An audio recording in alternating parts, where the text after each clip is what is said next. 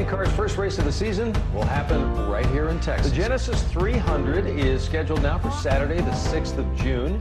He says the Speedway, IndyCar, and state health leaders are going to make sure all this racing happens without any risk of spreading the coronavirus. And now for Dinner with Racers, presented by Continental Tire. With your hosts, Ryan Eversley and Sean Heckman. Placeholder radio sound. I'm a driver. I'm very angry. This is the sound of a driver on the radio during a race. What do you think I should order?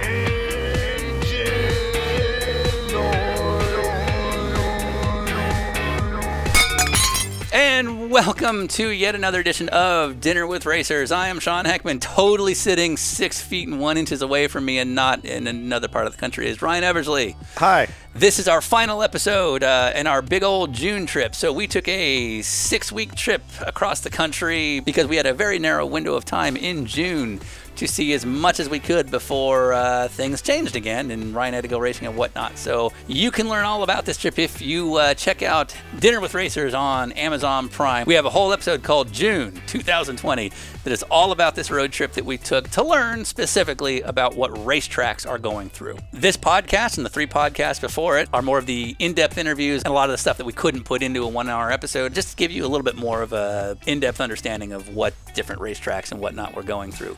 So this final episode is going to be all about what we would refer to as corporate-owned racetracks. In other words, racetracks that have a larger company behind them, larger resources, assets, holding groups, you name it. Tracks where the specific ownership doesn't necessarily live right next to the track and live day to day, but they still have their own challenges and their own kind of objectives that they have to hit. So with that said, Ryan, this final episode, what got us there? Oh, we made it there in my brand new 2020 Special Edition Acura MDX. And I remember getting there with 0 issues, thanks to both the tire, but also the oil. That's right. New to Dinner with Racers, as you've possibly seen on our social media, is we are now partnered up with the good folks at Valvoline, which is the original motor oil. And of course, we could absolutely not have gotten there if it wasn't, say, I don't know, the primary sponsor, the people that really have been there since day one for us. Do you know who I'm talking about? I think you're talking about Continental Tire? Yes, but that is not what they pay for. They pay for the Continental Tire. I'm a shill. Cross Contact LX. Something. All right. So the first person we're going to listen to is the president of Texas Motor Speedway. If you're a fan of our show, you have actually heard a full-length podcast with him in the past. Back in 2016, we met up with the same gentleman, and you heard us rambling like idiots because we've been up all night before we talked to him. Eddie Gossage and Texas Motor Speedway are part of what is known as Speedway Motorsports, which is the parent company. Speedway Motorsports, the company originally started by Bruton Smith. It is a conglomerate company that owns a whole bunch of racetracks all across the country. Bristol, Charlotte, Sonoma, you name it. And then Speedway itself also has a financial company that owns it, so it's a whole thing. There's a whole tier of different ownerships. And if you keep watching our show, you might see some more stuff with Eddie Gossage and us later on in 2020. Texas Motor Speedway is obviously very famous in the NASCAR world, but they've also hosted a bunch of IndyCar races as well as sports car races. But it's a huge facility, whether it's operating races or not. So a lot of bills that have to be paid. They actually ran the IndyCar race this year, and as Eddie tells us, seemed to come at a total loss. So interesting times for them. We both had In-N-Out Burger, but Sean, did you have an In-N-Out? You didn't have a burger. You had a... I had a chicken sandwich.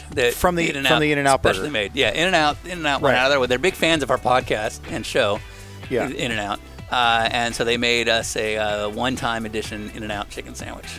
That's right. Big shout out to our buddy David Hart, who has always helped us with Dinner with Racers and works at Texas Motor Speedway right now and was able to help us facilitate this sit down with Eddie. But please enjoy one of the biggest personalities you'll ever meet in racing. Meow. All right, we're going to start in 5, 4, 3, 2. So I'm a little confused. So you're in Fort Worth, the city. But apparently this is in Denton County, right. This racetrack, whereas Correct. Fort Worth is not normally Denton County. Well, city limits can cross county lines. Sure. So we're just north of the Denton-Tarrant county line. So we're in Denton County, yeah. but most people in Fort Worth would consider themselves in Tarrant County. Right. So in the grand scheme of things, so for example, what everybody's going through right now, is there a difference in approaches? Well, some. I mean, every county is different.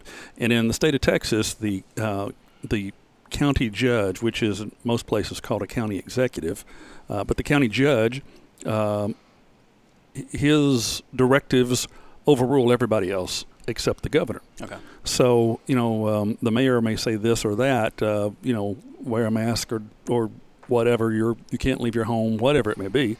But the county judge says you don't have to wear a mask, you can leave your home. That's it. That's what you're That's doing. it. Yeah. So okay.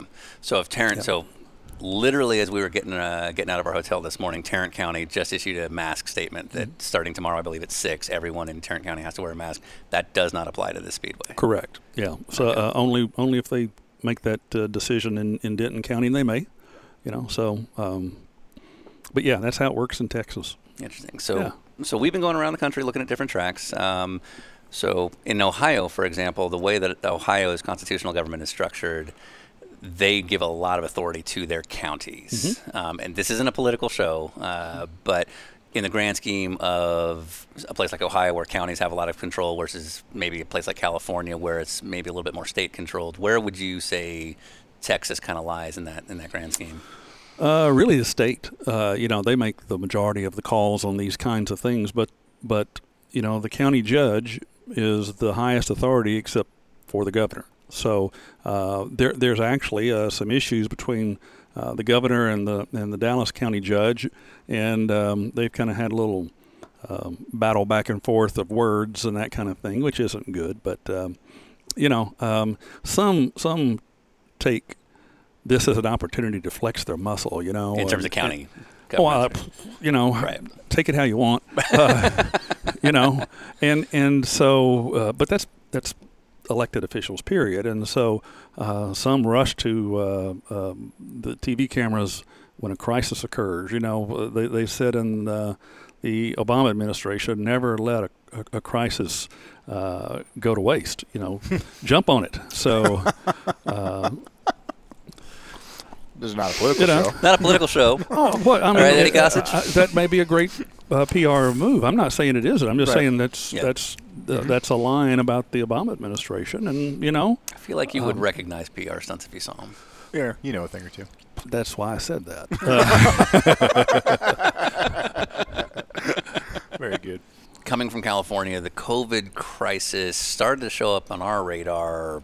I mean, as early as January, that this could be a thing coming. Here in Fort Worth, Texas, when would you say it started coming to your attention? Well, I'd heard about it, I guess, in late January, early February, and didn't quite know what that meant for us and what was to come, and immediately started hearing all kinds of political, it's this, it's that, this is its true origin. No, what it really happened is such and such, and you don't know what to believe, and it just grew and grew and grew by the day, by the week, and I remember thinking.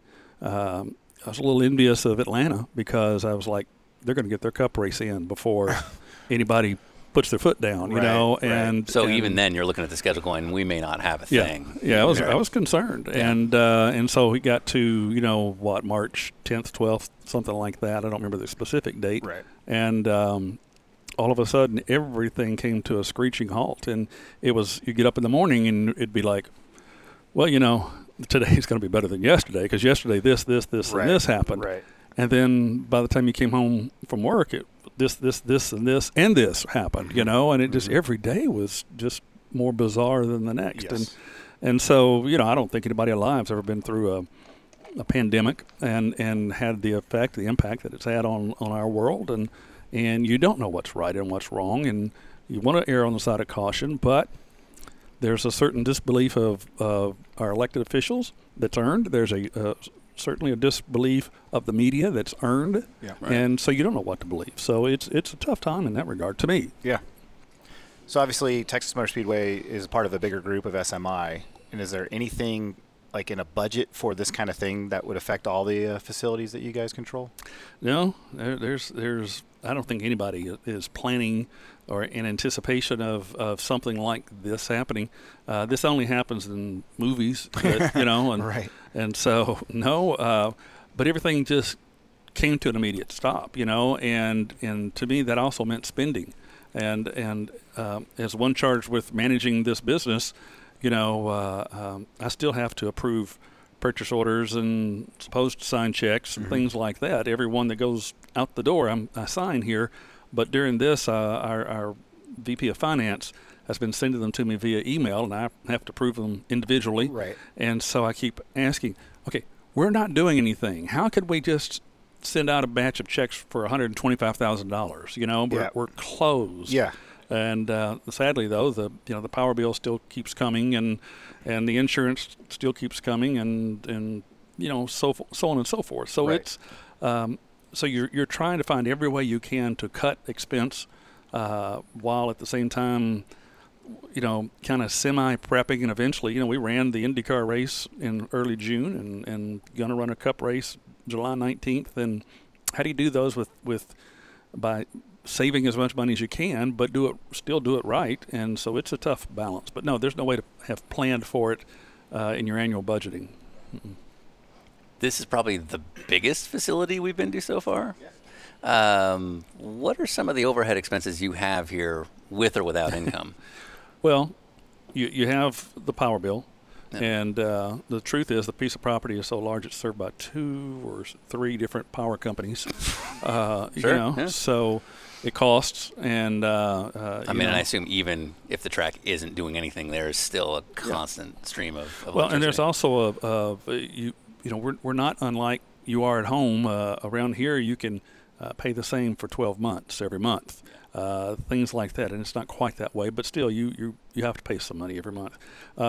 Insurance on your staff, taxes on your staff that you have on the payroll, the expense that you have for different hard items here. That there's this place eats money every single day, whether you're using it or not, whether you've got it turned on, quote unquote, or not. And so, how do you throttle it down as best you can? Yeah. And we're doing that, but we were open. We did 35 graduation ceremonies, so we did have some expense there for those kinds of things. But it all adds up. Nothing here is small, and nothing here is cheap. Everything everything is expensive to do. So it just eats money. How many salaried employees do you have full time here? I don't know, 60-ish, something of that nature. So we're paying them right now, and paying their insurance, and paying all the taxes and et cetera that you got to pay. And what's strange is all these businesses, including us, just because we're a big speedway doesn't mean we're a small business in many respects. And so this is going to be a challenging year for us. And the government leaders, at least in this part of the country, are talking about raising property taxes because their revenues are down. Well, guess who else's revenues are down? And you want to raise our taxes? Yeah. Whether I'm talking about the property tax here at the Speedway or my home or whatever. That's crazy, man. I don't. I'm not going to have the 2020 year that I expected personally or professionally. And so your answer to that is raise taxes? Do the same thing we did. Cut. Yeah. That's the answer for the elected officials. So not real smart in my book. You guys recently held an IndyCar race here. How did that work in terms of no ticket sales, which I know is obviously the track's, big income source. So you couldn't have anybody come buy tickets. You had some, TV money, I'm assuming, or how did it work? NASCAR and IndyCar are completely different kinds of business deals, the sanction agreements. In NASCAR, you get a huge TV check, rights fee. In IndyCar, you get 0. And so that's what makes them you see a lot of bouncing around in IndyCar from, promoter to promoter, from particularly amongst the temporary race courses because they can't sustain themselves without that TV money. On the other hand, IndyCar can't get the kind of TV money that NASCAR gets because, ratings are not compatible. So they're just a different business venture altogether. And, Roger Penske, I've known him well for, I don't know, what's it been, 6 years? And Roger called me, what do you want to do? I said, we can't have this race. Can't afford it, because you want your person sanction fee, and we have 0 revenue to show against it. Right. Plus, when you put on the event, you're going to have additional expenses. And so We can't do it. So the profit model for, say, an IndyCar race for you guys, it is a straight up, you pay a sanctioning fee, Right. and then you hope to make that money back through ticket sales, vendor agreements, luxury boxes, whatever. Right, and that's your only revenue is the gate, sponsors and suites and displays and things like that. So if there's no fans, there's no revenue. yeah. And so Roger said, we got to run Texas. And I said, well, I don't know what to tell you unless you want to talk about renting the track from us. He said, well, I can't do that. He said, if we're going to run Texas, you got to pay us.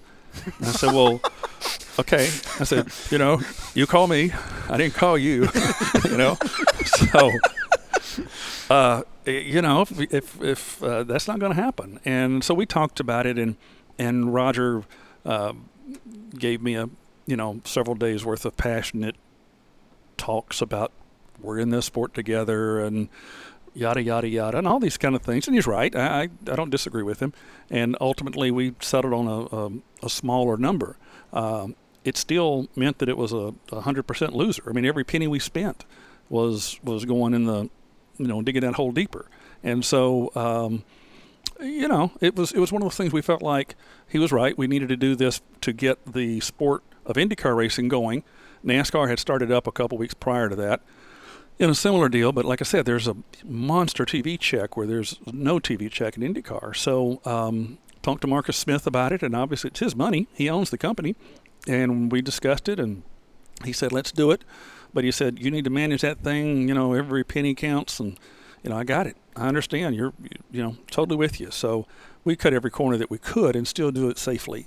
It was easy to do because without any fans, there's not a lot of effort to it. The teams are going to do what they're going to do in there and put on a good race. And so it was obviously for us, a big loser, but it's an investment in the future. So, you do what you do, but it's kind of funny. We'll tell you this is funny about Roger.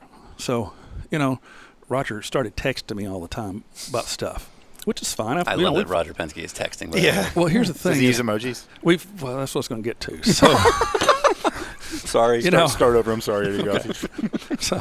So Roger starts texting me a lot, and we've texted back and forth before, but Roger's texting me and he's trying to convince me, that we really need to do this, and he started ending his text with emojis. Now I would have never pictured Roger Penske using emojis, but he does. So Does he have a go-to? I don't remember. Sad face. Like with single tier Hearts and stuff, Yeah. No, We have to be Just- very careful on this one. Yeah, I'm I really don't know. nervous I mean, about my whole career it's now. no big thing. I mean, I could show them to you, I guess, but it's just anyway. I've always liked Roger and get along great with him. And when he bought Indianapolis, he started calling. Mm-hmm. How do you do this? Oh.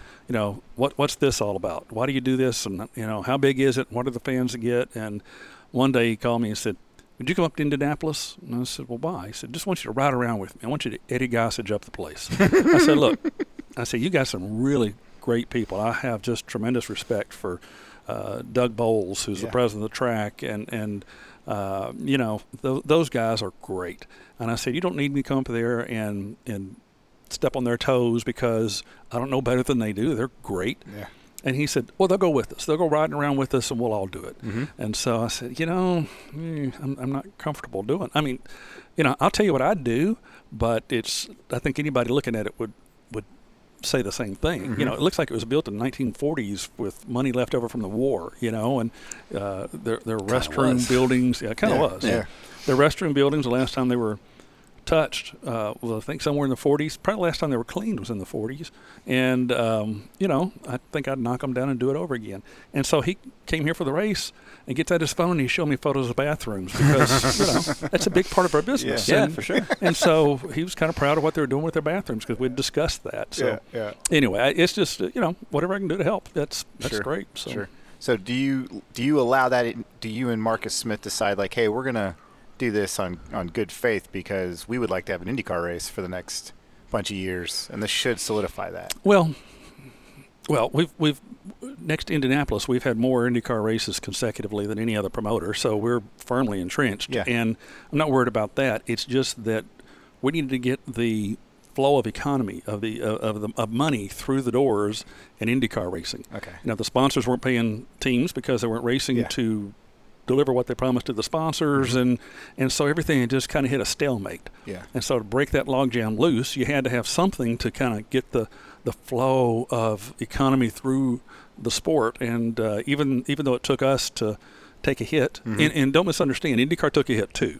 You know, they had to pay a lot of expenses on things that they wouldn't otherwise normally do to get things moving, and now things are beginning to move in the sport, and money is coming in the doors, and teams aren't in quite as bad a shape as they were, and people are having have jobs and getting paid, and so it's working. That's what it's about. And AJ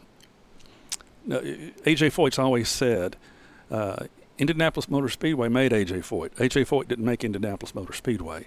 It takes all of us to kind of, make each other work, and so we're just trying to do our part, and it'll come back to us in some way. I'll remind them someday when when the negotiations come back. Well, someday they're going to say, yeah, you need to do such and such. Well, here's what I think you need to do, and here's why. So, and you probably won't even have to say that, but, you do that, and you remember who's, I got a list in my head about folks that are helpful and partners and folks that aren't. So I'm sure they do the same. So when did Governor Abbott put Texas sort of in what we would call a lockdown? I guess middle of March, something like that. And so I assume at that point for you guys, it's just you have to be compliant, and that's what you have to do. Oh, yeah, you don't have a choice. And you want to err on the side of caution yourself anyway. People that work here, I care about them, and I want them to be healthy and safe. And so I can remember that was either a Tuesday afternoon or a Wednesday, something like that. And we had a meeting, I want to say Monday morning, and I told them, look, the whole staff, we don't know what's about to happen. I just encourage you to get things from your office that you might need to work at home, get your laptops. Don't leave it in your office. Take it home with you at night. If we come back to work tomorrow, bring it back with you, that kind of thing. But just be careful so that there may come a day where the doors are locked and you can't get back in, and that was how it worked out a couple of days later. So just trying to be careful and trying to be a good manager and get them all prepared to, and I'm sure they had thought about it themselves as well. So you don't have any inside scoop on what's going to happen.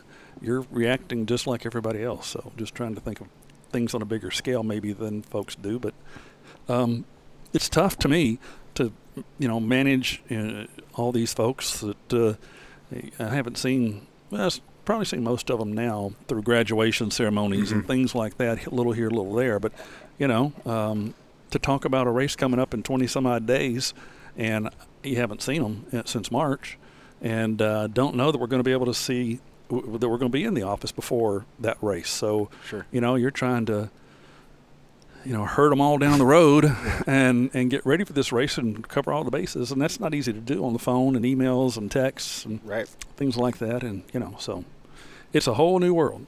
I'm an old school guy. You hear about, people bring their dogs to work and, flex time and, that doesn't fly here. And no, be at your desk at 8 o'clock, and no, don't be bringing your dog in here. We're working, and kids, bring kids to work, and I think I'm pretty progressive in my thinking and things in the sport, but that no dogs. Monkeys are okay. Monkeys are cool. Well, monkeys sell tickets. Monkeys are cool. Yeah, I don't know anybody that has a monkey, but if they did, they could bring the monkey to work. All right. Yeah. So Tony Stewart worked here. For a time. Yeah. He's never done a day's worth of work in his life. So don't. Well, I've seen him drive the tractor at his track. Can you hop out there on a forklift? And... Oh, I can, but I'm not going to. So, I would. See, that's the thing is my first job was at Nashville Fairgrounds Speedway, and it was me and Ed Clark, who just retired from Atlanta, and we had a secretary who sold the tickets and a maintenance man. And I've cleaned toilets and done the PA and drove the pace car and sold tickets and taken tickets and sold concessions and flipped burgers and everything that you got to do at a racetrack. So I think that was, I wouldn't do it again for $1 million, but it was good training, and I did it for $9,000 a year. Right. So we've seen way off topic. We've seen a couple examples of smaller tracks in arguably more rural areas go rogue and say we're going to do it anyway, or we're going to do it under the guise of it's this or it's that. Texas is in the name of this track. It's clearly a staple of the Dallas-Fort Worth area. If you said, forget what Governor Abbott says, we're going to run a race and we're going to have fans, what could happen? I don't know. I wouldn't think it, much less do it. So, we have to do things right. And it's kind of funny, the media gives you such grief about things at times that, but are you properly distancing at the IndyCar race? You're doing this right. Are you doing it? Of course we are, because we can't afford to not do it. The state could make life really, really tough on us, and so you got to do things right. We're more obligated than anybody. So, and also to the sports, not to our sport, but all sports, because if we screw it up, and I'm looking at you, golf and tennis, how are you going to play football if you can't play golf or tennis without getting each other sick? So, NASCAR and IndyCar have really done it right in my book. NASCAR, the drivers aren't allowed in the garage. There's no practice. There's no qualifying. So I'll call you and tell you when I need you at the car out on the grid, and that's the only time you see the driver. So, I don't know where the other sports are fouling up there, but boy, if we fouled up, it would just it'd make life more difficult to get things restarted for the other sports as well. When you say the state can make things really difficult for you if you weren't to fall in line, what does that entail? Anything from taxes. Certainly their enforcement. They could, here in Texas, you got the State Department of Public Safety, which is state troopers. Mm-hmm. They also have the Texas Rangers. The last thing you want to see is 200 state troopers show up on your property. Yeah. And or somebody from the tax collector's office show up and explain the facts of life to you, or whatever it may be. Yeah. So there's all kinds of ways. The bottom line is that you got to be a good citizen and do your duty. And if you don't follow the laws, there's chaos. And so we got to follow the laws, and we're going to. We're a reputable organization, and we're been here for a long time and going to be here in this business for a long time to come. So you got to do the right thing. We talked to a couple of smaller tracks that kind of did their own thing to an extent, and they had heard from people in the industry saying, hey, you might be pushing us back a little bit when we try to get going with other events. What do you feel about that? I get that there are small businesses that are struggling and really having a hard time with being told what to do with their private money by the government. And, there was a case of that with the hair salon in Dallas that made national news, and they arrested the lady that ran the hair salon for opening, put her in jail. And that's Texas. And, so that was extreme. The governor stepped in and said, whoa, that's not what I meant. Get her out of jail. So I understand where those racetracks are coming from, because they're week to week. If it rains on them, they literally don't eat that week, that kind of thing. So I get it. But it's not good for the sport, for the sport of motor racing. But their needs are more immediate than the big picture of motor racing. So I get that too. It's a tough dilemma. Why do you say it is bad for the sport, though? Well, you don't see people having rogue football games, right, or rogue PGA tournaments, So, we're a different sport in every regard, but it's still, it makes us. I can see how some people would go, look at those idiots, that sport of auto racing and stereotypes and all like that, and it's not like that. It's not like that. Heck, some of the smartest people I know, some of the best people I know, some of the best business people I know run Saturday night dirt tracks, and they're just trying to make a living. This is just all uncharted territory for all of us, them included, and the folks in the government as well. So it's just, in so many respects, we're in a no-win situation for everybody right now. So you have a cup race coming up in a few weeks. As I understand it, that is the lone motorsport that comes through here where you do make some television revenue. Well, all the NASCAR races have TV revenue tied to them. Right. Yeah. So whether that be Cup, Xfinity, or Truck, all of them have under the NASCAR some TV umbrella. money. Yes, under the NASCAR umbrella. So is it So with no fans, but some television revenue, we don't need to know specifics, but is it profitable? It gets, helps your cash flow. Okay. That kind of thing. Fortunately for us, we're going to have fans. And fans means ticket revenue. Fans mean sponsors are they're not going to be perfectly pleased, but they're more pleased than none. You're going to sell some hot dogs and some Cokes, and you're going to sell a ball cap or two and a T-shirt or two and that kind of thing. So all those things help. Now, I had many cup races where we were just one caution short of breaking even. I tell the drivers that all the time. One more caution would have sold another box of hot dogs, would have broken even on the day. So keep that in mind next time. Don't you make the second largest revenue? Anyway, we pay the second largest, and third largest purses in the sport. Yeah, okay. So they should be wrecking people for you. I ought to be able to just punch a number, and that's okay. You crash. Yeah. I don't want anybody to get hurt, but I don't want to tear up a car. Just give me a good spin. You guys are good. So we arrived here yesterday, and this morning on the news it said by tomorrow you have to start wearing a mask here in this area. So with your cup race coming up in a couple of weeks, are there any concerns that suddenly you might not be allowed to have fans in the stands? It could happen. I mean, you got to do what the governor says you have to do and what the state says and what the county judge says. Somebody said, well, what if they say you got to wear masks?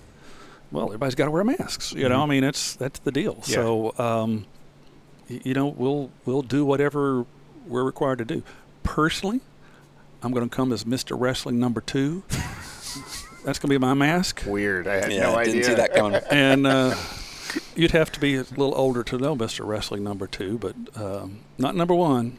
He was kind of shaky. Number 2, though. Actually, Mr. Wrestling number 2, this is important. No, let's get into this. He died about 6 weeks ago. Huh. Well, that's sad. Sorry for Mr. Well, this came out in November. So. I'm sorry? This will be out in November. Oh, he died 8 months ago. We shouldn't laugh. He did, though. Only making it worse. I feel sorry for Mrs. 2. Right, yeah. Now she's just, one? Half? Well, 2 minus 0 is still 2. Yeah. So, so how do we do this? So if things change before the race comes and you're not allowed to have fans at all because of some crazy swell that we didn't expect, can the event still go on? Yeah, I would imagine we could. So we'll see. I got to be honest, I don't see that happening. Mm-hmm. But, bottom line is you do whatever they tell you got to do. Whatever standards you have to meet, you're going to meet them. And if we can hold the race, great. They may also say 100%, that kind of thing too. Who knows? So you just roll with the punches, man. So we wouldn't be sitting here if you weren't Eddie Gossage. And by that I mean known for antics, publicity stunts, if you will. Antics. Is there any COVID-19 special thing that you have planned for the race coming up where fans will be allowed in the stands? No plans. Okay. But when it first happened, see, you got to understand, I'm sarcastic. That's my sense of humor. Are you? Hard to believe. And everything I think of, I actually I'm trying to be funny. You may not find it funny, but in my head, it's funny stuff. Hey, that's my whole life. And so, even a pandemic, I'm going, what fun can we have with this? And so, you, at the time, did you expect it to last a month, 2 months, 6 months, a year, 3 years? I mean, Yeah. And in my mind, I'm like, no, this can't go long. A couple of weeks, because they can't shut the world down for, apparently they can. Yeah. So I was talking, and oddly enough, my son said, no, you can't do that. Which is probably, it's when the child assumes the role of the parent and tells the parent no, that's, so probably not exactly right. What was it? Yeah, what was the idea? I was going to lock myself in the Speedway until the pandemic was over and going to shoot it like Blair Witch Project. Where I'm all over the place trying to find something to eat, seek shelter, water, whatever, We like to show alone, but at Texas Motor Speedway. Yeah. Right. Yeah, He and only has a bow and arrow. Yeah. I've His 10 items are keys to get into the concessions. well, that's the thing. I'm trying to find water. In the background, you see pallets of water that are here for the race that didn't get held, and I'm searching everywhere for water, and there's pallets right behind me. Everybody, if you think back, everybody was searching for toilet paper, Yeah, right? right. Yeah, plenty. We had semi-loads sitting here because we had a race in 2 weeks. You got to have toilet paper, Yeah. Yep. And we have 3 grades of it too. Not so good, Right. pretty good, and really good It's like stuff. the higher up you're sitting, the better it is? Or Exactly. Okay, yeah. And so, I know which trade You knew was where to get the good which. stuff. Yeah, you're right. So, everybody's going to running crazy, and I'm like, I'm burning it over here. Yeah. Just throwing it away. So, anyhow. So the idea was... Yeah, that was kind of the idea. And Your son thought this would be poor taste? Yeah. And so he was, in retrospect, now that we're months into this thing, he's probably right, and I would have run out of ideas of things to do. But, I'd be running with a Blaney T-shirt tied around my head, right. and using, I don't know, one of the light poles that I took down to try and pry something open, or, stupid me, I didn't get my keys. I got a key ring this big, and I left it outside the gate. Yep. And botched it all up. yeah, so anyway, don't misunderstand. He's an adult. He's an attorney, so it's not like my 8-year-old said no, Dad. Yeah, right. So he's reasonably smart. When you win at Texas, you get to fire off 6-shooters. Right. So how about, I'm sure you got a mascot guy. No, we killed him. Didn't like him. Well, it's kind of where this is going. What about a COVID-19 mascot that the winner can with the 6-shooters right there? Shoot up the COVID-19. You guys could kill COVID-19 here at Texas Motor Speedway. Wouldn't it kind of look like the Philly Fanatic? You'd be killing the Philly Fanatic in Victory Lane. Well, I think people like the Philly Fanatic. That's what I'm saying. But Right. it would look like similar to the Philly Fanatic. So you've already thought of what COVID-19 would look like Looks as like a mascot. the Philly Fanatic, yeah. Based on what? It's got that snout thing, when you see the little... Oh, I just pictured like a picture blob. like a giant ball, Yeah, like right. a fuzzy ball, Yeah, with like little sticks coming out everywhere, and then Yeah. miniature hands and feet Yeah. that can barely walk. Right. I don't know. And then Shooting Truex out. is just like, pow, pow, pow. Yeah. shooting Also, out like- Truex is going to win. Well, I mean, I'm calling it. Okay, that's what I'm taking Yeah. from Not a it. bad bet. Also, It's a pretty good bet. He's Kyle never won here. Kyle ever. Busch is going to win it. This comes out in November. We'll just use whichever one makes us look good. So in 1988, I'm working for the Miller Brewing Company, and it's the off season for racing. And so they said, why don't you go to the Super Bowl and handle Larry Zonka? It's in Miami. So he throws his arm over my shoulder, and it looked like a country ham was hanging off. Just his hand was just huge and meaty and all. So we go to Radio Row, and I'm setting him up. He's doing one interview after another with Radio Row, and he'd say, Bengals 28-24. He'd go to the next one. He'd say 49ers 35-7, on and on. And finally, I was like, Zonk, what are you doing? You haven't said the same score twice. He said, no, but, those guys in Bozeman, Montana are going to go Monday morning. He told us the score. Exactly. Yeah, right. Yeah, one of them's going to hit. So that was his thinking. So William Byron. Yeah. Yeah. Just keep saying names. Yeah, and, right. Eventually we'll look really smart. Yeah. So I learned that from Zonk. Good for him. All right. We're here in the end of June. We're kind of headed towards another era of things starting to clamp down a little bit more. The adjacent county, they just required masks as of literally this morning. You could see a scenario where requirements might change in the next few weeks. If I'm going on stereotypes, fans in Texas may not be the type to like to be told what to do, whether it's masks, social distancing, or whatever it is. Is that something you guys can enforce easily with kind of a rowdy fan base? Well, the problem with government is that they make rules that you have to enforce, and you have to spend your money to do that. And so the problem with so many things is it's either unenforceable or very, very, very hard to enforce. And so I don't know. We'll do the best we can and make a good faith effort to do it. And we'll use Big Hoss and the PA to tell people constantly to, you need a mask on, or don't forget to social distance, or wash your hands a lot. We're going to have, for every customer that comes through the door, a personal disinfecting spray container, they can keep their hands clean and so forth. And so, you're going to do everything you truly can. Because the last thing I want is to hear about somebody got sick here. Sure. That's not good for us. It's not good for motorsports. It's not good for sports. And so we're going to do our part as best we possibly can, and ask the fans to do the best they can do. Right. So you're relying so much on the fans to do the right thing. Yeah. And I assume that's an impossible position between being sort of a good faith community leader, following what you're told to do, versus making sure that the fans have the experience they want. In good faith, we're going to make every possible effort. The reality is that you can only lead a horse to water, and then it's on them.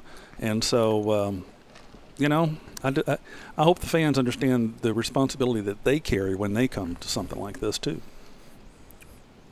So this will be airing in November. Where is Texas Motor Speedway when this comes online? We should have run our second Cup race and be done for the season and be headed towards next year, which is our 25th anniversary. So that's a big deal to me. I want to say 25th is your diamond anniversary. Yeah. Send me diamonds. So we've got to plan our 25th anniversary activities, work on that, and make a big to-do out of 25 years of racing here in No Limits, Texas. So hard for me to believe. I'm the guy that they sent to buy the land, and so this is there's few things that you ever do where you go, they're going to put that on my tombstone. Well, they're going to put that on my tombstone. I know that. This is what I'll be known for. Whatever else happens, this will be it, and that's cool to have been here that long and to had the successes we've had and all the stories that have come out of this place and that kind of thing. It's kind of a neat deal. Hard for me to believe, growing up the way I did, that you'd be in a place like this one day, but it's been good. Two quick questions, a little bit out of order, and then we'll move on. Texas Motor Speedway, obviously it's a pretty big facility. With SMI, you've got a whole infrastructure. You guys probably aren't going anywhere regardless of what happens with this deal. Yeah. What do you think racetracks as a whole will endure? Do you think we'll see less? Will it not change anything? Well, the only constant is change, and the sport changes at just light speed, which means it gets more expensive by the moment. Whether you're talking about a race car and how it evolves over time and teams and whatnot, or the demands of fans. I can remember running Bristol in 81, 82, 83, and whatever hamburgers and whatnot were left over from the race, you froze them and you thawed them out of the next race. You did things just on a shoestring back then. Yeah. Well, today you can't do them like that. You've got to do things properly. You got to have plentiful, clean restrooms. Back then we might, you might go through and hose it down before the next race. That kind of thing. Right. We didn't have big screens back then. Well, now not only do you have a big screen, we got a multi-million-dollar big screen over there, the biggest television in the world, and it eats money. The production to keep it running, et cetera, et cetera, et cetera. Fans demand more all the time, and if you don't meet that demand, they're not going to come back. And so, you're constantly having to evolve with the demands of the fans. In some respects, you're trying to meet it. In some respects, you're trying to lead it. Yeah. And will that slow down some because the economy of our sport has got to change a little bit because of we all took a shot to the stomach in 2020? It probably a little bit, but not as much as it should. I don't think fans are going to go, they had a bad year in 2020. Let's hold off on expecting that until 2025. They're just, and that's just human nature. So, we'll just keep doing. There's a lot of things we want to do to Texas Motor Speedway as part of its constant ongoing evolution, but those things may have to wait a little while.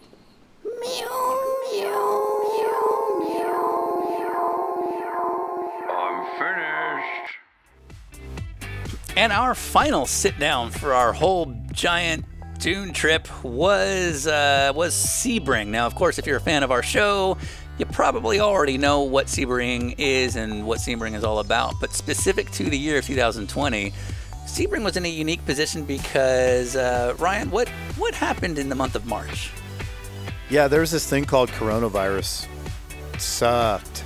And 10 days before the 12 hours of Sebring, they decided to call it, which in the world of promoting a car race is really, really short notice, which also specifically means that Sebring was way down the line of promoting the event and getting the event ready to go when they had to pull the plug, which also has a big financial impact. And so we'll hear about that. Now, what may not necessarily be common knowledge is that Sebring does have a parent company. It actually was acquired by IMSA, the International Motorsports Association, back in 1997. And then, of course, IMSA has now become property of NASCAR Holdings very recently. So it's again got a very different set of responsibilities. We specifically met with the gentleman by the name of John Story. John is involved in the marketing and PR of the event. The track president, Wayne Estes, was kind of taken away from us very, very last minute because it also happened to be during the IMSA opening weekend that we were there. Yeah, unusual for us to be recording on a race weekend, and then we started setting up for our shooting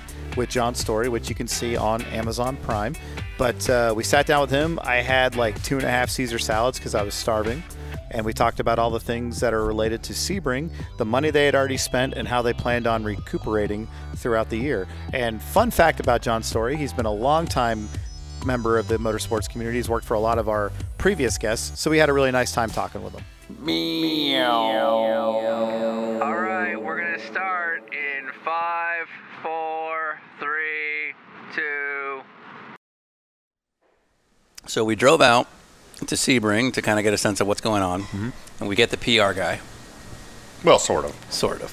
Are we going to get PR answers out of you? Yeah, absolutely. Very corporate, very stiff. At least we know. I'm just being honest with you. It's going to be very rehearsed. Okay. Yeah. He's like, I have no time for you. Yeah, absolutely. And you've got 10 minutes? Is that... I'm kidding. Yeah. Actually, it just became 5. It's taking quick.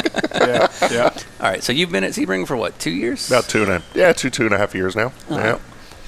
So Sebring being the track that we've all known and loved for decades, it is technically a NASCAR property. It is, yeah. It's part of IMSA Properties, which is NASCAR. Let's call it end of Q3, Q4 2019. You guys you're forecasting what you need for proper PR and marketing for 2020. Man, we had a great plan, too. Yeah, I'm sure you did. Right. But there's operational forecasts, there's PR marketing forecasts, there's a bunch of line items predicted for your 2020 budget. Where was the pandemic in those line items? Well, let me explain it to you this way. From an advertising standpoint and from a track prep standpoint, we spent most of our money. Remember, we were within 2 weeks of this race in March of 2020. When we pulled the plug, I mean, we were convinced as a track staff that we were going to run this race. We just knew it, and everything was fine. And then, literally, in a day, it just turned upside down. And the NBA, when they canceled not only a game but their season, I can't remember the guy's name that got sick and showed up at the arena, and the players all ran off the court. And we went, that's a big one. And we were sharing texts with each other and swapping around. Rick Humphrey, who's now at Michelin Raceway Road Atlanta, as it is, we were all texting back and forth going, this ain't good. And sure enough, it wasn't good. And, we had a full-on race. We had everything we were supposed to do. We were ready and prepared. And so we spent all the money to operate the race. It just didn't happen. So to say it put our year on its ear was an understatement, man. I mean, it's crazy. We're going through it today about what we're going to do in November. Because you've already spent your marketing money, so to speak. Most of it, yeah. I mean, the last 2 weeks of a marketing campaign didn't get spent, but operationally, the only thing we didn't spend money on was the people who were coming to work that race. So you can imagine, how much money was spent to operate a race that didn't happen. And, the worst thing, as bad as we felt as a staff, I mean, it's kind of condescending, not condescending, but it's patronizing, if you will, for our fans. But, man, the fans that come here are the best race fans in the world. And I hadn't been here before I started working here, and when I got here, I was amazed at the fans and what the people, from a competitor standpoint, I mean, you just people lining the fence line here and screaming and yelling, and sometimes they have clothes on, sometimes they don't. I mean, it's exactly. But when we had to tell those people, hey, sorry, but we're not going to have a race this year, it was like a funeral. It was really bad for those people, and Yeah, we'll get them back here hopefully in November, and knock on wood, this virus will be gone, and we can get back to doing what Sebring's great at. And 2 years now we've been named the #1 motorsports race in America by USA Today, and we got that distinction in 2019, and we got it again in 2020, and we're pretty excited about that, and it's there for a reason. So. Yeah, I'm sorry I'm being a PR guy again, but but it's our fans that do that, So it really sucked that we couldn't have them here. Yeah, you guys had been planning for this. It's one of the biggest sports car races in the world, and 10 days out, you have to shut it down. Yeah, it was. I think we literally went home one day and said, "This is going to happen. We're going to pull this off. We're going to be able to get through our race, and all the bad stuff's going to happen after." And the next day we postponed it. I think it was literally like that we all went home and business as usual, and the next day it was all decided in a course of a couple hours. Some tracks, some parts of the country, they build in a shutdown period because of weather, time of year, that kind of thing. People come to Sebring even in the winter because the weather is compliant. Yeah. So much off-season, winter season testing here. I'm under the impression that Sebring is more or less a year-round track. Oh, yeah, absolutely. I mean, this year it's been a little different. It's even been busier in the summer. I can't believe there's teams testing here now. Car clubs, a lot of the sports car clubs that are here, guys bringing their cars out, guys and gals bringing their sports cars out. It's hotter than blue blazes here in the summer, as you know. Yeah. How was that practice session? It was rough earlier. Yeah. Tomorrow's going to be tough. Yeah. You got to hydrate, as they say, right? You can't do it enough. It's normally we slow down in the summer, but pretty much, October through April or May, going around the calendar that way, it's every day. And this year it's once we open the track back up, which would have been in, I think we opened probably in early June, if I recall. It's been almost every day we've had cars on track. So whereas some racetracks, especially in the colder parts of the country, have to budget in a shutdown period every winter, off-season, whatever you want to call it, Sebring absolutely doesn't do that. We don't. I mean, any revenue that we normally get in the summer from a track rental standpoint, it's kind of a bonus. We sometimes get clubs that'll come in the summer, and that's always a great thing. Track rental rates are typically lower in the summer because it's not an ideal time. Mm-hmm. It's a little bit different this year. Our forecast for this year, for 2020, is very different. Our budget forecast, we were talking about it even today. What are we going to do for November? We still don't know what November is going to look like when the 12 hours gets back here. I mean, are we going to be full song again? Is the government going to allow us to have a full, all of our fans back? Mm-hmm. We've sold a lot of tickets already for the 12 hours in November. We're trying to figure out first how can we safely accommodate all of them, and without having to force refunds and things like that. Fortunately, we work for a really big company. NASCAR has got resources, personal resources, people. They're very deep, and so they stay in tune with what's going on at the government level, and then they dictate to us, and they give us recommendations and dictation as to this is what you're going to do, be it social distancing, how many people can you allow in your racetracks, how we're going to make this work, how we're going to responsibly bring fans back to the racetrack. We're going to do it for two reasons. One, we want people to be safe, as safe as this sport can be. I'm always fond of saying this isn't. Bill France Jr. told me a long time ago, never say this is a safe sport. It's everything about life is dangerous, right? So you can't. It gives me chills when I hear promoters of any kind, any sport say, we're going to make sure you have a safe experience. Can't do that. It's really, we're living in different times, and but our job is to make sure we make it as safe as possible, open it up as quickly as possible, let people come and enjoy what it is you guys do for a living. There's a lot of passion, especially in Sebring. But at the same time, we have a big responsibility, and it's been driven from the top at NASCAR, Steve Phelps and the France family and everybody else. It's not just about auto racing for us. It's, the NFL, Major League Baseball, the NBA. NASCAR got started first. And believe me, those other sports leagues were looking at NASCAR saying, okay, we're going to see how they do it. And if there's a lot of backlash from the public, we're going to let those guys take it. So I've had a lot of experience here at Sebring, not only racing, but I worked at the racing school that was here for a long time. But I'm not really sure what all of the revenue streams that Sebring has. Go. That's a question. But what are Yeah. how would you what would you list as all the streams of Yeah. income? So Well, the three big revenue streams are obviously tickets and hospitality from our fans and our corporate partners, sponsorships, track signage, things that you see around the racetrack, our partnerships. Really, the biggest driver here, though, is track rentals. Just these car clubs, team testing. We stay busy. We're probably busy 300 days of the year, and that's a really big source of revenue. On the IMSA side of things, which is different than the NASCAR side of things, which I'm probably more accustomed to, which there's TV monies and things like that, big dollars involved on the NASCAR side of things. On this side, the IMSA side, we don't see those big TV contracts yet. I'm quite certain that David Pettit and his gang will continue to promote the sport as a whole, and we'll start seeing that. But the number one source of revenue here is track rentals for sure. Track rentals, fan events. Obviously, springtime is probably one of the nicest times to be at Sebring.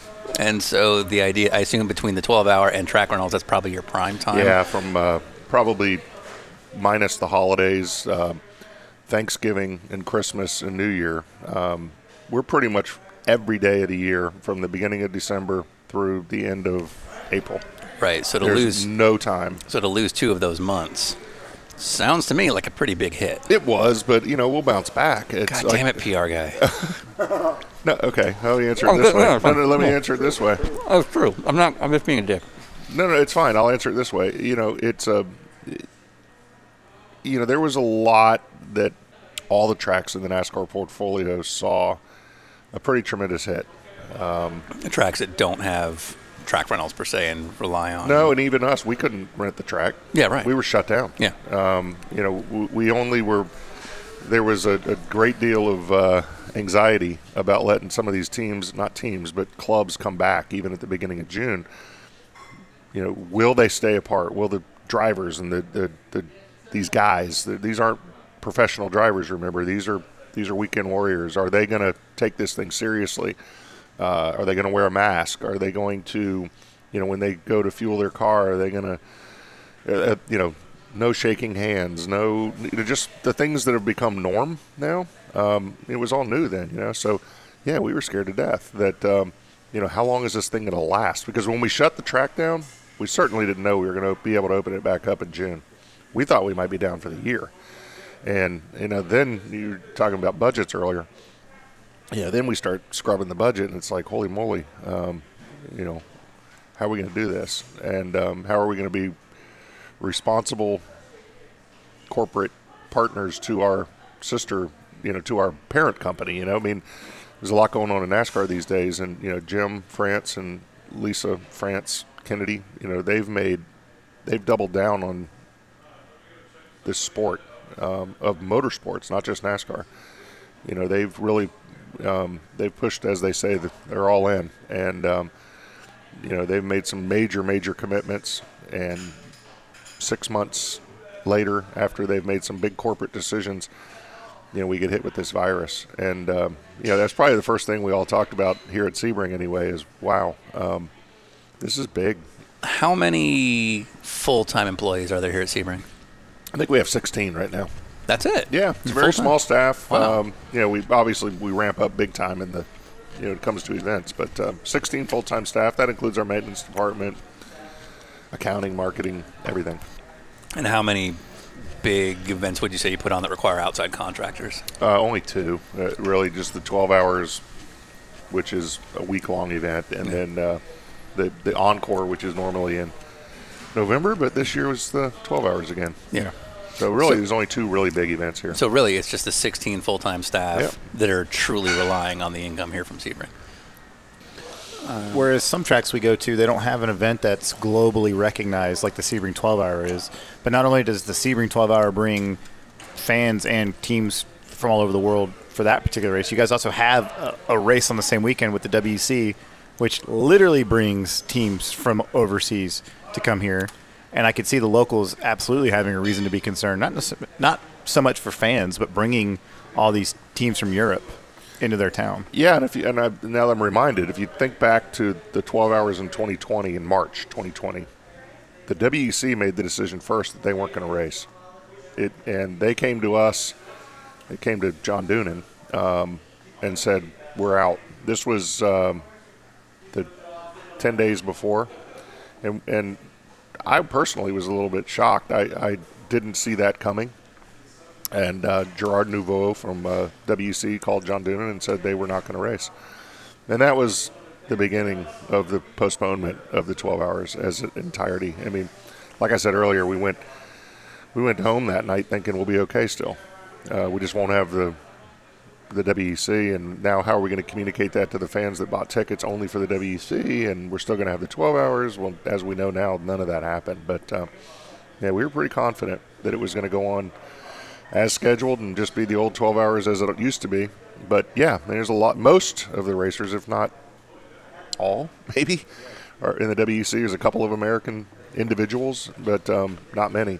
And John Doonan I heard him on a interview he did, and I didn't realize the number. If it wasn't ours, we don't care. Yeah, no, there are no others. There are no other media sources in the world because this is it. Buck stops here, pal. Yeah, absolutely. This is like the Daily Show, isn't it?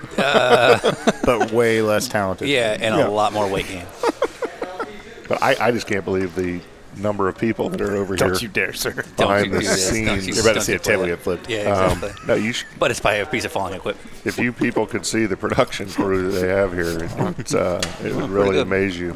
Well, it was like people come from all over the world to go to Monterey for vacation, and obviously like going to Laguna Seca. Yeah. But you don't come to Sebring really for anything other than coming to Sebring. Easy now. So there is a Where I sense live. of community that you have to be responsible for. It's a great little town, but not many I like people how you brought come that here. around. Yeah. It's a great little town, but not many people vacation here. Right. That's fair. Right. In fact, most people don't live here year-round.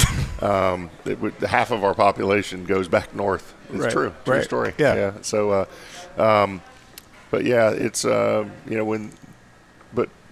we are told that the IMSA WeatherTech series, it's some great percentage, 30 or 40% of the drivers in the series are from outside the United States. Right. So it's not just the WEC that's concerned. It's, look at Daytona in July, the IMSA race when they went back racing. Yeah. I think you had a driver from Brazil who contracted the virus, but I think he probably got the virus in Miami. Mm-hmm. But again, he was in the United States quarantining, so to speak, so that he'd be able to make it to Daytona, and it ended up knocking him out anyway. But that there's so much to consider when you think about this, from a team standpoint, a driver standpoint, a sanctioning body standpoint, not to mention the track standpoint. There are several hotels that continue to spry up along the 27. Yeah. I'm going to go on a limb and say they're not here for the booming resort industry of Sebring, Florida. No, they're not. So it kind of speaks for itself. Just by going down 27, you can see the impact of all that. Yeah, I've gotten calls directly from hotel managers here a lot recently, asking what our plans are, because they're trying to claw back some of the revenue that they lost from March, because they were in a full-on refund situation. A lot of the teams and sponsors said, just hang on to my money, we'll be back in November. The majority did not. The majority wanted their money back, and as is policy in that business, they gave them their money back. So, it's not just the track and just IMSA that had had to work out their financials. There's a lot of folks, a lot of restaurants here and bars that rely on, this particularly this the 12-hour race, the Mobil 1 12 hours being here. It drives their year. And let's be honest too, Sebring's not known for its bass fishing and orange groves around the world, but it is known for motorsports. Yeah. And there's a lot of pride in this town that people. It's often said to me that more people in Europe know where Sebring is than people outside of Florida, which is pretty amazing when you think about that. Yeah. And it's absolutely true. You go over to Europe and there's guys wearing Sebring Turn 10 shirts that are going to Spa. And, Wayne ran into somebody, a group of guys at Spa one year. They were British, I think. but they were wearing Turn 10 Sebring shirts. That's cool. You know, it's like, yeah, it's very cool. And it's a lot of pride to say, you know, hey, this is, you know about us, but, you know, you go to South Georgia and you say you're from Sebring, Florida, and they're like, well, where's that? I tell non-racing fans I'm going to Sebring for racing, testing, whatever, and they hear C, and they're like, oh, that must be really nice. Yeah, it's by the coast. I'm like, it's in the middle of the state. And it's Seabring. That's it. No, it's not spelled that way, and it's not near the ocean. Yeah. With 300 track rentals, even if it's not a big signature event, there's still a lot of hotels and a lot of restaurants here that seem to rely on the infrastructure that comes out of Sebring. So when you guys are shut down, what does that do to this area? It hurt. I think it hurt the area. You know, but again, I don't want to say that it's the virus hurt these people. You know, we like any other small town. I mean, we saw these small bars and restaurants closed. They're still closed, some of them. And you know, the kids that work there and rely on tips, they're getting nothing, and that's not unique to Sebring. It's been tragic around the country what's happened, and you know, unfortunately, in not Sebring but in resort towns in Florida along the coast, it's been particularly difficult for these young people, particularly, and then the business owners. If people aren't traveling, people aren't, you know, they're not going anywhere. The restaurants are empty, not just because they have to be, but because people are scared. And they don't want to go in the restaurants. They don't want to go sit at a bar. They don't want to, and you just think the trickle down of what that does to a local economy is amazing. And we feel a sense of responsibility, frankly, to get things going back here again so that we can help jumpstart these small mom and pop businesses that need traffic. You know, they need, you know, Walmart's Walmart. Walmart's going to, you know, you got to go to Walmart, you know, but the local eatery down the street, the local restaurants, the local bar, you know, they have zero sources of revenue if the country is shut down. And so we have to get this place going again responsibly so that the car clubs will come back. We'll get those 300 days again, and we will. You know, we're seeing a real uptick in track rentals at odd times of the year, right in the heat of the summer. But we do feel a real sense of responsibility for this town, and you know, we kind of wear it on our sleeve, if you will, and we're happy to. I'm not going to say that we are the economic driver of this community. We're not, but we do play a pretty big part of it. You know, we're not the largest employer in Highlands County by any stretch. We're actually quite small, but we bring a lot of people to town, and we bring a lot of recognition to town. And, you know, we're proud of that. And, you know, every day we try to do a little bit more in the community. And right now what this community needs is for us to bring people back to this racetrack. Governor DeSantis was one of the first governors to really start opening up businesses. How did that immediately affect you guys? Well, it allowed us to get people back on the racetrack in June. You know, we believe that, at least for that standpoint, we only look at it from a racetrack standpoint, of course, but, you know, we felt that we were able to do that with pretty high degree of safety. You know, I can't speak for bars and restaurants and all the other things that go on in the economy, but this racetrack, you know, with car clubs, when you have 200 cars out here and the paddock as large as it is here at Sebring, we can space them out, you know, and we take that part pretty seriously. You know, we don't let, you know, if you bring in, if a weekend warrior, if a racer brings in his trailer, they've got to be 15 feet apart from an awning to an awning. You know, they can't touch. They can't, they're not, there's no more pitting together, or no more being in the paddock together. You space out. And when you go into a crowd of 6 or more, you're going to put a mask on. If you're with your group of 6 that you arrived with, we assume you drove in the same car. So we're not helping you there. But if you want to get a group of 30 or 40 people together and just tell war stories about the day on the racetrack, put on your mask, be responsible, stay apart as far as you can. No, you know, it's not normal. We're not doing this the way it used to be. It's not the way it used to be. Yeah. You know, we're not trying to kill your fun here. You know, we're trying to give you an outlet for fun by letting you come back. But as long as you help us be responsible so that we can continue to let you do this, we're all going to be fine. The folks at Road America claim that even with their largest attended event ever, they still wouldn't be at 50% capacity of their facility. So they're always going to be okay with guidelines. It sounds like Sebring is not the case for that.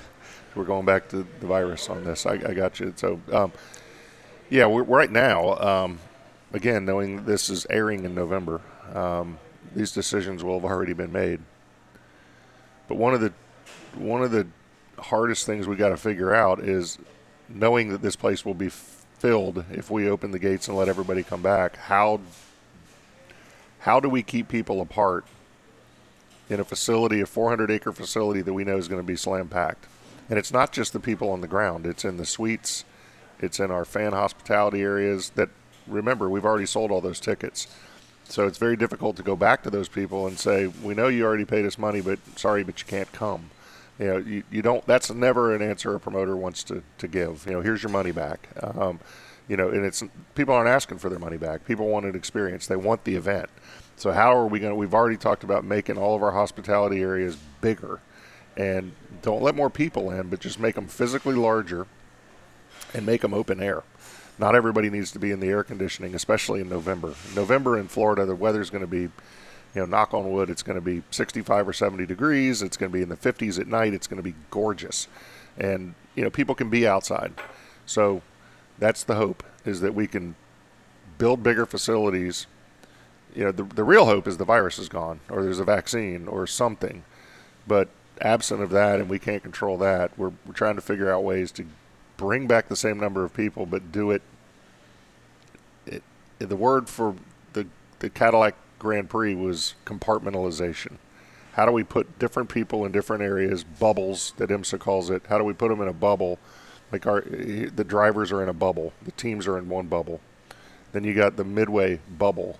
Then you got the Green Park bubble, the Hendricks Field bubble. So the challenge becomes when people start roaming the property and they start getting together and the parties start to grow, and there might be some things that we don't allow people to do, such as bring in their own tents and build bars, and which Sebring's famous for. Yeah. We hate to take that away. That's what makes Sebring Sebring. It's the shenanigans that go on in Green Park. It's crazy. Sebring's so crazy because you got all the shenanigans in Green Park, which is all good fun, and then you got the serious racing fan that they come from what we call the beaches, the Sarasota, St. Pete, Orlando, Tampa, Miami, the wealthier areas that love the Ferraris and the Astons and the Porsches and they love sports cars and they love the drivers. Some of the people in Green Park, they don't care. They're here to have a good time. Right. They love racing. They're very knowledgeable, but they want to party. Yeah. So we're unique in that we got the best of both worlds here. We got the party hardy guy, and we got the real sports car fan. So how do we keep them apart? So Sebring is a party. It is known as a party. Right now, this is one of the first big public sporting events to take place. In my opinion, it's going to be pretty hard to contain the fans to guidelines that you set.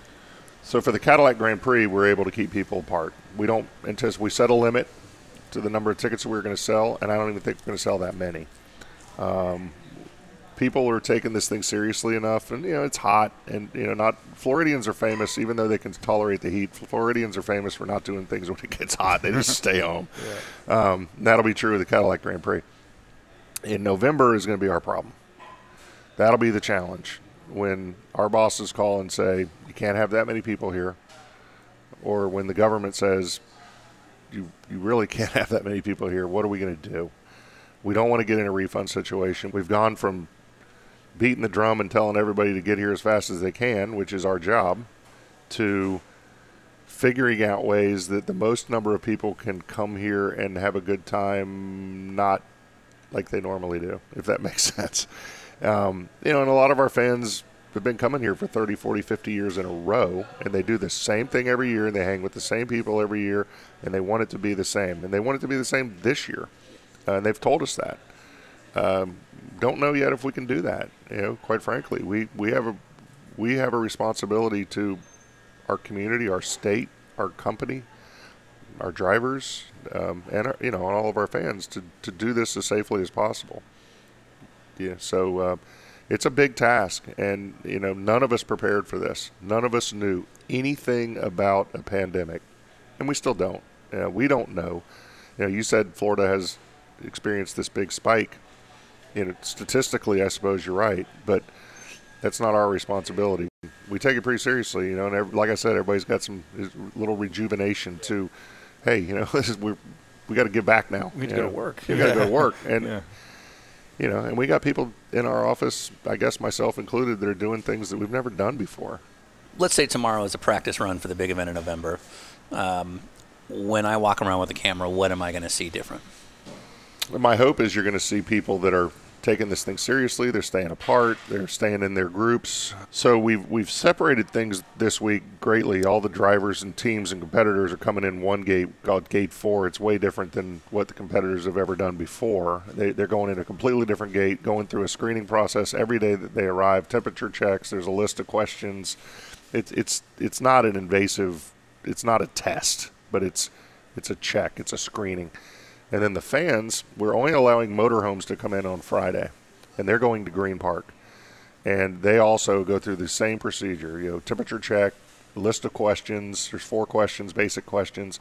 There are more sanitation stations, if you will, around the property, bathrooms, hand washing stations, clean teams, in the driver's area, particularly in the suites and in fixed buildings. We've got company called Safe Harbors, which is part of Safety Clean.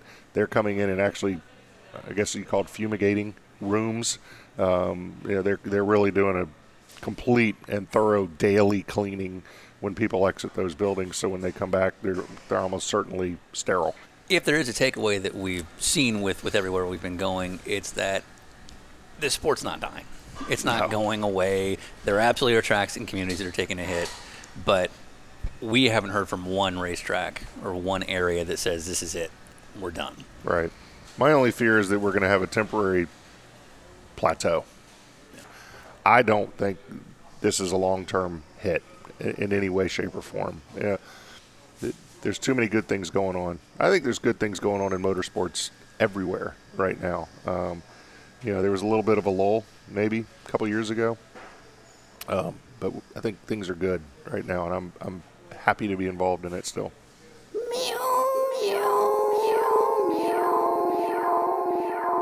I'm finished.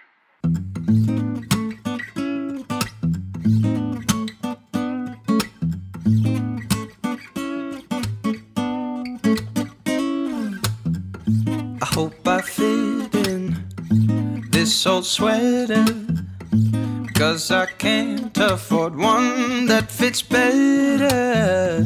I must be bloated from my dinner, 'cause just last year my reflection was thinner. Ain't it funny how we grow, and then it really starts to show when it's been a year. Christmas is here, family is near to say, my, how much you've changed.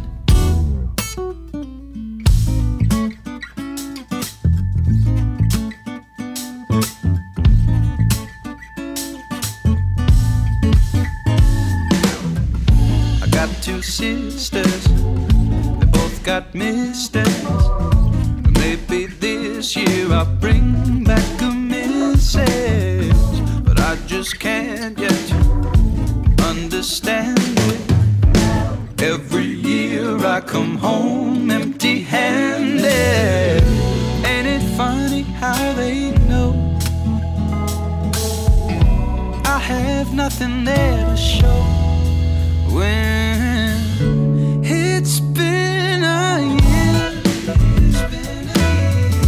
Christmas is here, family is near to say, my, how things don't change.